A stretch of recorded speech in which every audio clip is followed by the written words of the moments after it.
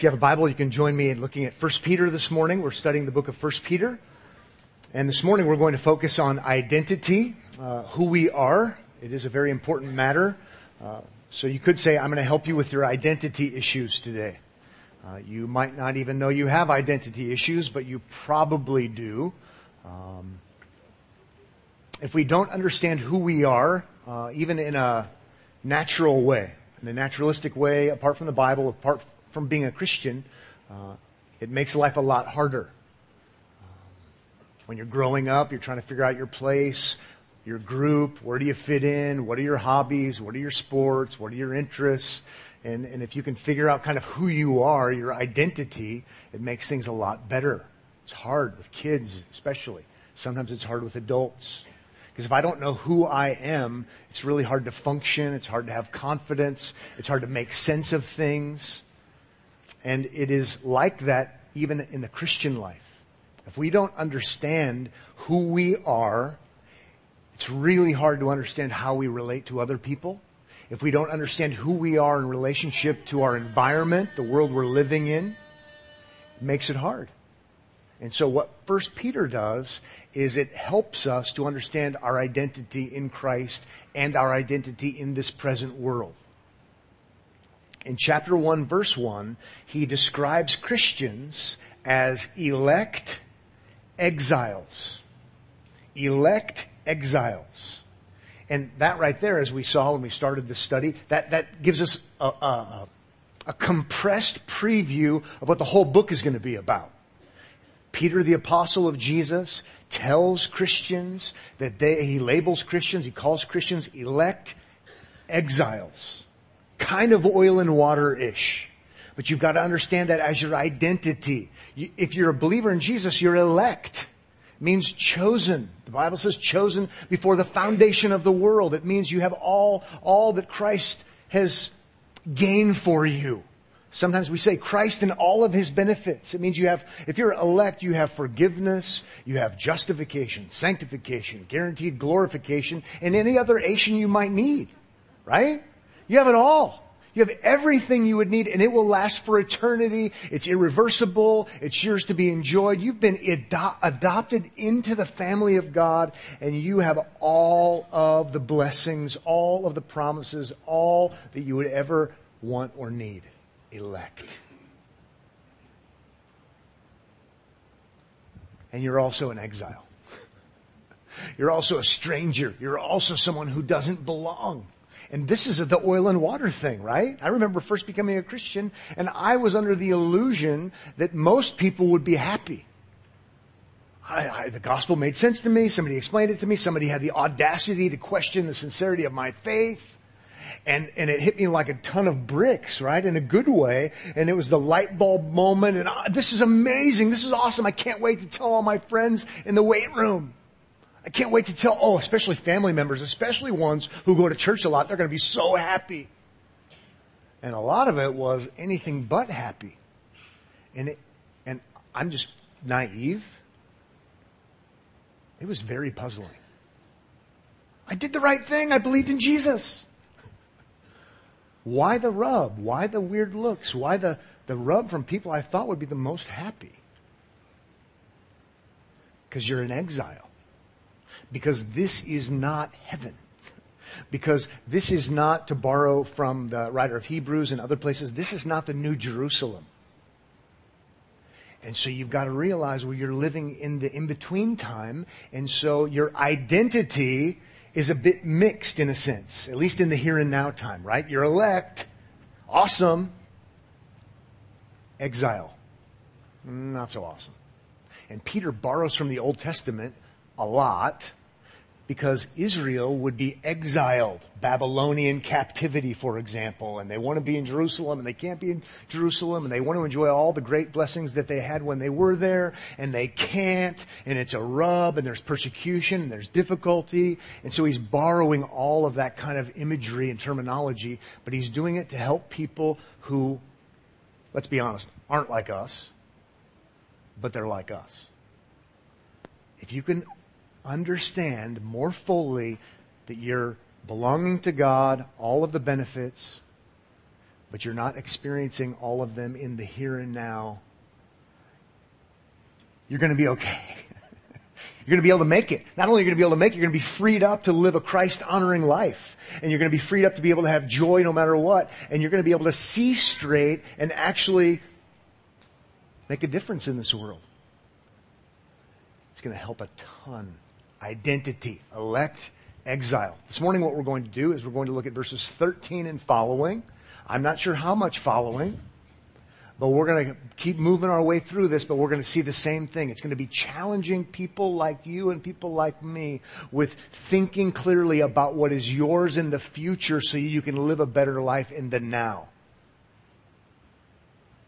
Is what we're doing this morning. So if you look, it's answering the question, how do I do this? How do I live a Christ-honoring life? Now that I know I'm an elect exile, how can I live? How can I live to honor God? How can I live a successful Christian life? And so let's go ahead and look at verses 13 and 14 by way of review, and then we'll press on. Therefore, preparing your minds for action and being sober-minded, here's the command, set your hope, your confidence fully on the grace that will be brought to you at the revelation or the revealing of Jesus Christ.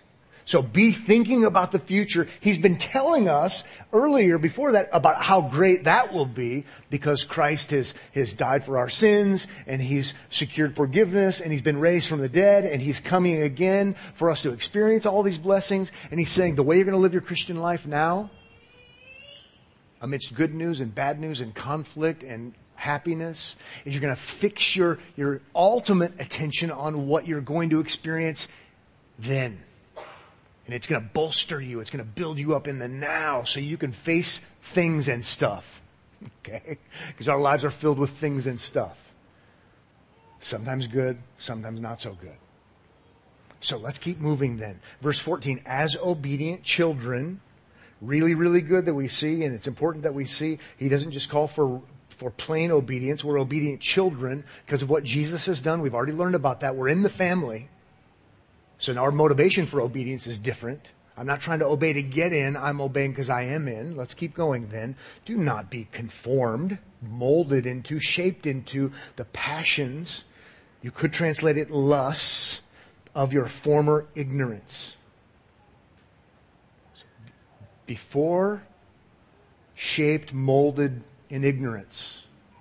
Whatever the next thing is. Whatever the next feeling is. No, now our mind sees things differently. We know things about Christ. And so we're going to resist the conformity and we are going to actually enjoy the transformity because it transforms us to be thinking about what it is to be ours. I think this is exciting stuff because I know that if I could have this and own this stuff, it would really make Pat a more stable person.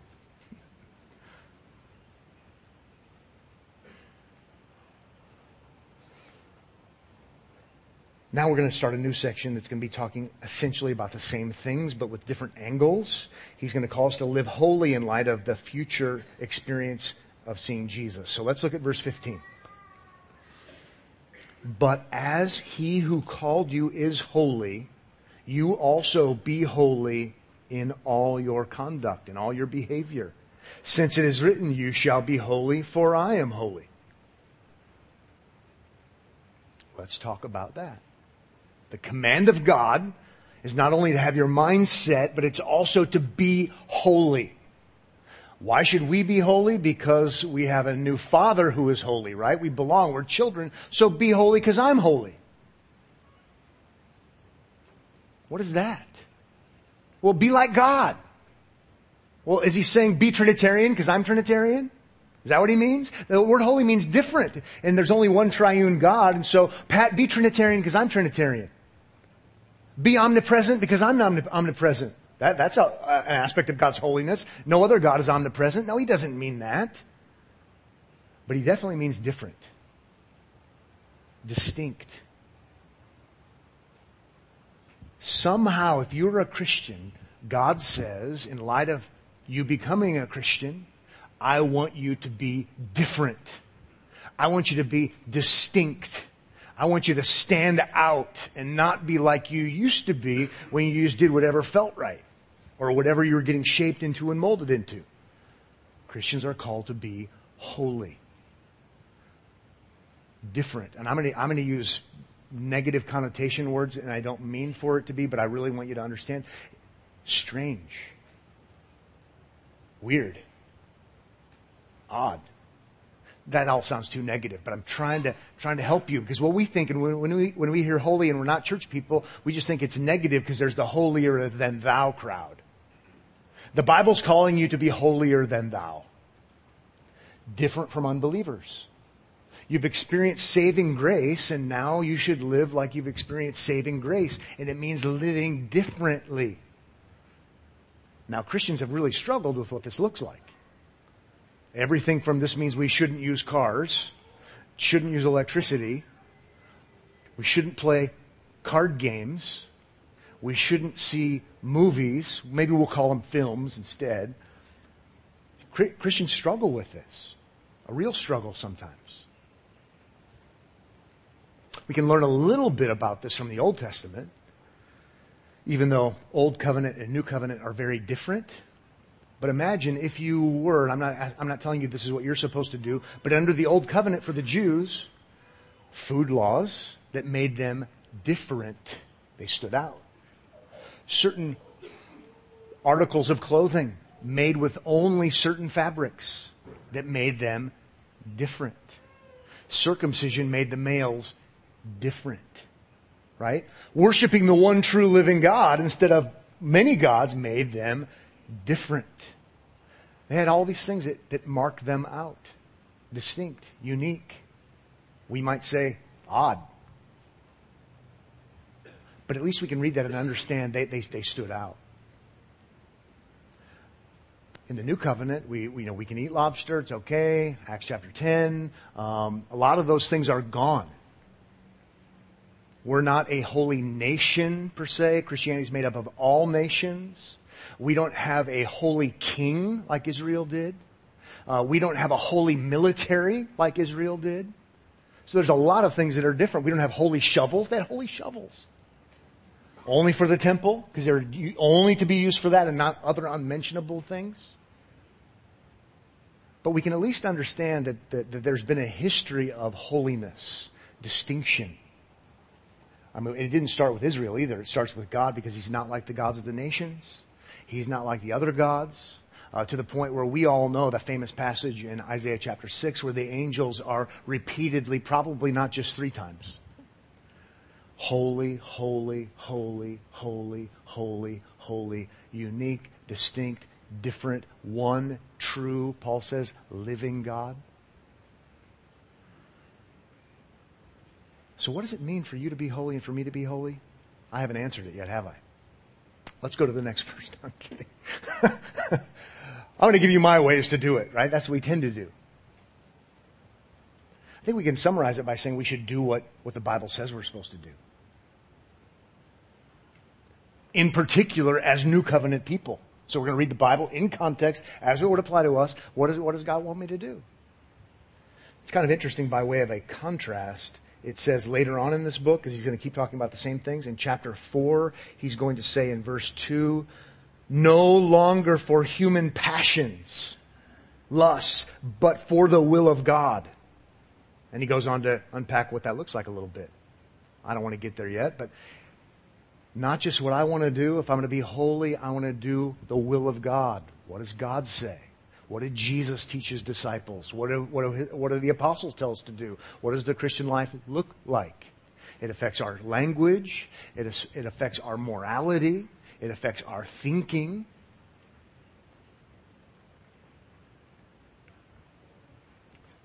We're to be different. You could look at the fruit of the Spirit and say, well, that's what it looks like. Love and joy and peace and patience and kindness and gentleness, self-control, love, and all of this. Or you can look at the negative passages like 1 Corinthians 6. Such were some of you. You were a drunkard. You were a homosexual. You were an adulterer. You were a fornicator. You were an idolater. You were a liar. But you were washed, you were cleansed. All of these things happened because of God's grace. You didn't earn it. But now, live like holy people. Live differently. And so, as I mentioned last week, Christians are called to obey. not to gain our adoption, but because Christ has gained it for us, we're called to be holy. Right? The command used to be holy for I am holy, and none of us make it. Christ secures it for us, and now we're called to live holy lives on the other side of things. If I can get this through to my mind, I don't have to be I don't have to be misled and carried away by legalism, people making up their own rules that sound good, or taking them from the wrong places in the Bible. But on the other hand, I shouldn't just be molded and shaped into something that is dishonoring to God. Make sense? I think it makes lots of sense. It's hard to do. We're not called to do it alone. We're not called to do it in our own power. But we're called to do it, to stand out.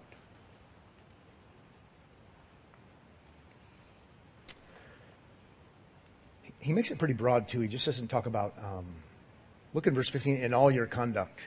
I think that's pretty helpful.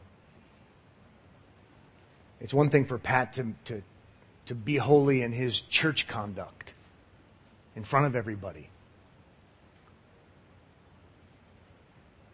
But is that guy a jerk to his wife? Not supposed to be. I have no excuse for being. How does he talk? What are his ethics like?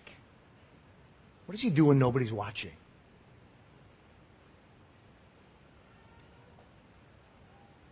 And I'm using myself because I'm trying not to pick on you, right? Saved by grace alone, through faith alone, in Christ alone. But it's not supposed to stay alone.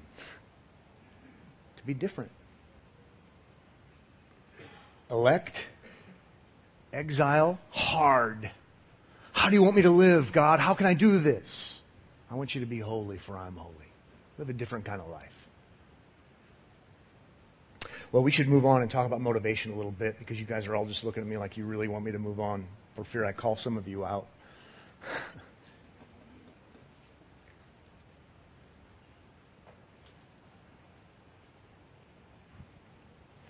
Now some motivation. I think you can summarize verse 17 as we're called to live like children of the judge. Think about living as a child of a judge. Verse 17 says, and if you call on him as Father, and we do in light of verse 14, we call on him as Father, who judges impartially according to each one's deeds, conduct yourselves with fear throughout the time of your exile. So, throughout your time of exile, you should have a life that is a fearful life. Because you're calling the judge Daddy. It's a good picture. It's a really good picture. I think if it was the only verse in our passage, I might come to a different theological conclusion about a lot of things. But I'm not gonna. Everything we've seen so far is we have what we have because of grace. We have what we have because of what Christ did. The inheritance is guarded and protected to be revealed, right? We don't have to earn it. It's all come to us. We are the children. We have been adopted. All of that is ours. And then he says, now be living a fearful life of holiness, because you're calling Father the one who is your honor. Judge. He's not saying you should be fearful of your condemnation. Romans chapter 8 verse 1 says there's no condemnation for those who are in Christ. And Peter and Paul would get along fine. And Mary would agree. See what I did there? Pretty bad, I know. A few too many espressos this morning. Okay, so no condemnation. So however it is I'm supposed to fear his honor, the judge, it's not of terrorizing fear of condemnation. But that doesn't mean I shouldn't be afraid of the judge. I'm calling him Daddy, but he's none other than the judge. It makes sense to want to honor him and do what's pleasing to Him and not live a terrible life. Because I'm a child of a judge. I don't know how to illustrate this better than he just did. And so it's not going to be as good as that, but I just think of growing up. And some of you grew up with maybe no father or a bad father or abusive father or whatever it might be. The good news is you have a good, kind, heavenly Father. I had a pretty good dad. Not perfect. So just share my illustration if you need to. I was afraid of my dad. But I wasn't afraid he was going to hurt me. I never was afraid he was going to kick me out even. I was afraid of my dad. One thing I wish, I'm going to lay down on the counseling couch for just a second. I wish my dad would have lived longer, because he died when I think I was 19 and I never got to be my dad's friend.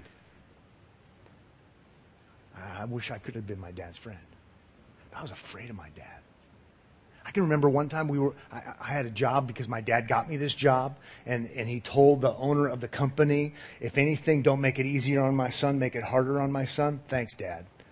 So we were installing fiber optic cable underground down when they were doing the redo at 30th Street. It's probably, 35 years ago. Sorensen Parkway, 30th Street. And we were working 92.5-hour work weeks. It was crazy. I made so much money, it wasn't even funny. And I was the ditch digger, right? And I remember one day, at the end of the first week, there was a man there. We'll call him John because that was his name. And he just started bawling. He was just bawling. And he left. He quit the job. And it was a weird kind of surreal kind of moment. And the other workers said, we thought it was going to be you. Because I was 18. And I thought to myself, I would die before I quit this job. Right? Number one, I'm making a lot of cash. But number two, to tell my dad that I dishonored him by quitting a job, never, ever, ever, ever. Okay, not perfect, but you get the idea. I could have quit and gone home and he wouldn't have said, I disown you as my son. I hate you. No, he wouldn't have done that. That wasn't it. I just wanted to honor him because he was in a position of respect and authority, and he provided for me my whole life. If you're a child of the judge, and you are if you're a Christian, you call the judge Father. It would only make sense that you would want to do what would honor him and not dishonor him. See, it's a different kind of motivation. It's not condemnation. It's wanting to honor the one who's none other than the honorable one. You used to not know he was honorable. Now you know he's honorable. We better keep moving. Let's go now to verse 18. Knowing. Back to the mind, right? Christianity is a religion of the mind and body. Knowing that you were ransomed from the futile ways inherited from your forefathers. It wasn't the good old days in your unbelieving life. No, you were freed. You were ransomed from that. Not with perishable things such as silver or gold. Silver or gold, how valuable are those things? He's picking hugely valuable things. It wasn't like you were set free by valuable things. What? You were set free by something far more valuable than the most valuable things, is what he's going to say. So this produces gratitude. It's an awesome point. Verse 19, but with the precious blood of Christ, see, more value, like that of a lamb without blemish or spot. I love the way he does it. He doesn't say, you weren't set free by piles of manure. You were set free by something costly. No! You weren't set free by the things that are the most costly. You were set free by things that are more costly than the most costly. See, it's awesome. Christ, His blood shed for you. He did this for you. Provision sent by the Father. Obedient Son. Perfect atonement. Can it be? Yes, it can be. And that's how you were set free. So it doesn't make any sense to climb back into the muck and mire of the pigsty. Don't do that. Don't do that. It doesn't make sense. That's one reason why we want to talk about Christ frequently. We want to talk about Christ carefully. We want to talk about Christ and showing how great He is. And by the way, you can hear how great He is, and I will never tell you how great He is enough, because He's far greater than even me telling you that He's great. But we want to see Christ exalted and elevated and be mesmerized by how great He is and how He gave Himself up for us, because that actually is designed to be the kindling, if you will, on the fire, and to stoke the fire so that we say, I want to obey. That was a great price. I want to obey. So that's why so many times, yes, I want to say to you, if you're living a sinful life, I want to say, stop. It's stupid. It's destructful. It doesn't make sense. It's ugly. I want to say all those things, but I also want to take your hand and have a little come to Jesus meeting, right? To say, consider Christ. Consider the beauty of Christ. Consider the greatness of Christ. That His salvation is kept by Him in heaven for you, ready to be revealed at the right time, the last time. It's so good.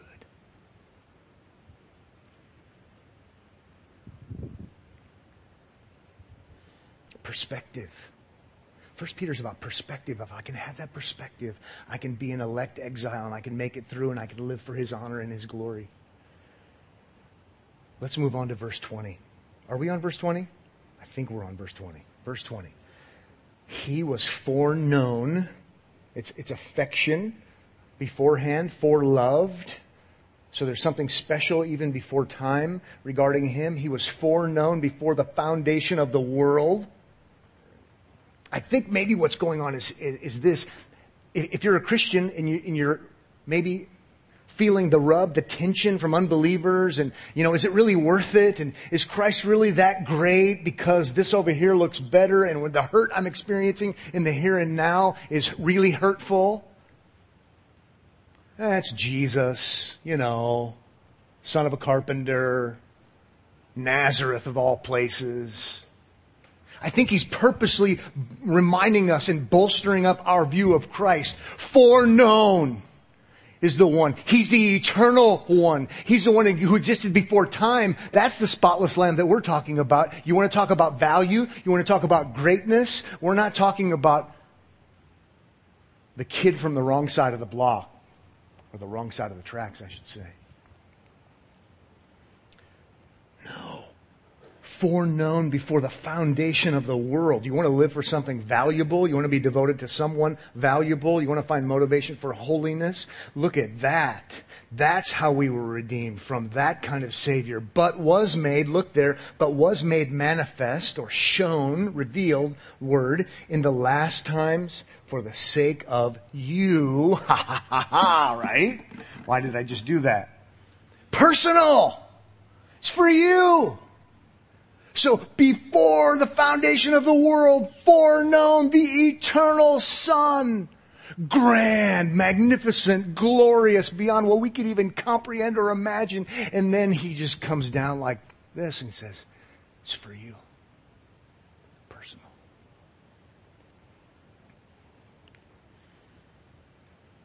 Sometimes the pastor should know when to shut up. That's what I should say. Typical in evangelicalism is it's all the emphasis on you and for you, to the point where we don't even talk about Jesus anymore because it's so assumed. I'm painting with a broad brush, I know. But it's amazing how little people know about Jesus, but they know He's their personal Savior. And it's tragic.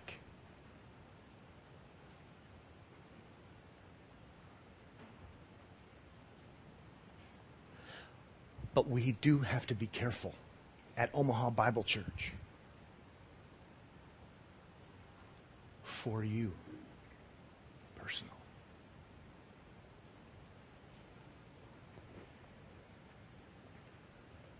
I think I've mentioned this before.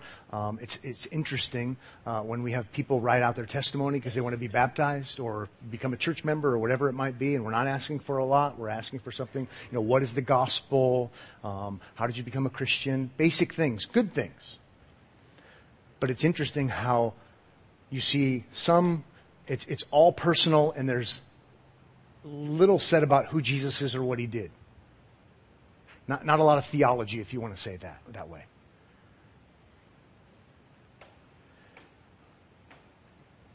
But then sometimes there are the other ones. It's all about what Christ has done, and it's thick, and it's deep, and it's great. And sometimes, not always, there's next to nothing, if not nothing, said about how that great, awesome, amazing, majestic, powerful Savior saved me. And let's remember, if we're going to be good strangers and aliens, or good elect exiles, thank you. It's hard when you learn different translations, right? If we're going to be good elect exiles, kept in heaven for you by the mighty power of Christ, robust, profound, strong, and great for you. Yeah. Yep. Okay, good. It's both. It's not either.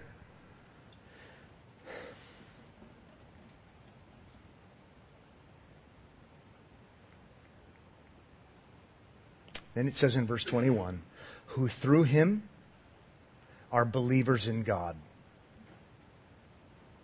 That's intriguing. How is it that I came to believe in Jesus? Because I definitely believed in Jesus, and we definitely need to believe in Jesus, but that even comes from somewhere. Who through him are believers in God, who raised him from the dead and gave him glory, so that your faith and hope are in God. Here I am living my Christian life, struggling, having a difficult time fitting in, feeling the rub here, feeling the rub there. And maybe some of my friends are even trying to convince me, it's not worth it. Maybe it'd be a better idea to do this. Life is happier when you're an unbeliever. What about this? What about that? I think Peter is coming alongside and saying, no. Your hope, if you're hoping in Jesus, is in God. For glory. He talked about that earlier in chapter 1. Glorification, resurrection. Yours is sealed and done and taken care of because his is. So I want to say, in other words, it's worth it. He deals with your greatest need and problem. And knowing this helps me to live like an elect exile. See, we haven't been glorified yet. I need to be reminded of that. I think we should be done. What a terrible sermon conclusion.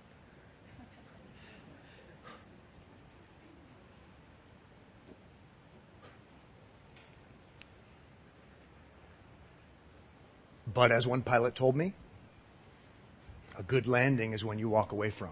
So, that was a great landing, wasn't it? Because we're going to walk away from it.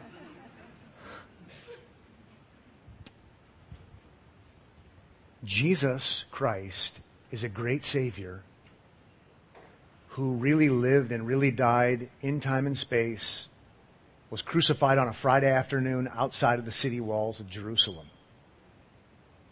And he did that because you're a real person living in real time and real space, and you're going to die and you're going to meet your Maker. And the Bible says it's been appointed for you to die once, and then comes judgment. It's only in trusting in Christ, the one who has already conquered death, that you or I find not hope in hope, but true hope, which is confidence regarding the future. Trust in Christ and keep trusting in Christ, and know that as a believer in him, you are an elect exile. This is not heaven. Heaven is yet to come, but it most certainly, absolutely, without any question, as sure as the tomb is empty, will come. Let's pray. Father, thank you for this morning. Thank you for Omaha Bible Church. Thank you for a perfect Savior. Thank you for a great hope in Him. Thank you for the fact that we believe in Him because of what He's done for us. Thank you that we believe by the power of the Spirit who's caused us to be born anew. Thank you that all that we would ever possibly ever need is ours in Christ. Please help the men and women who are here this morning and the boys and the girls. Help them to keep their eyes focused on Christ and have that be what motivates them to live their life now in a way that would be holy and honoring to you. In Jesus' name we pray, amen.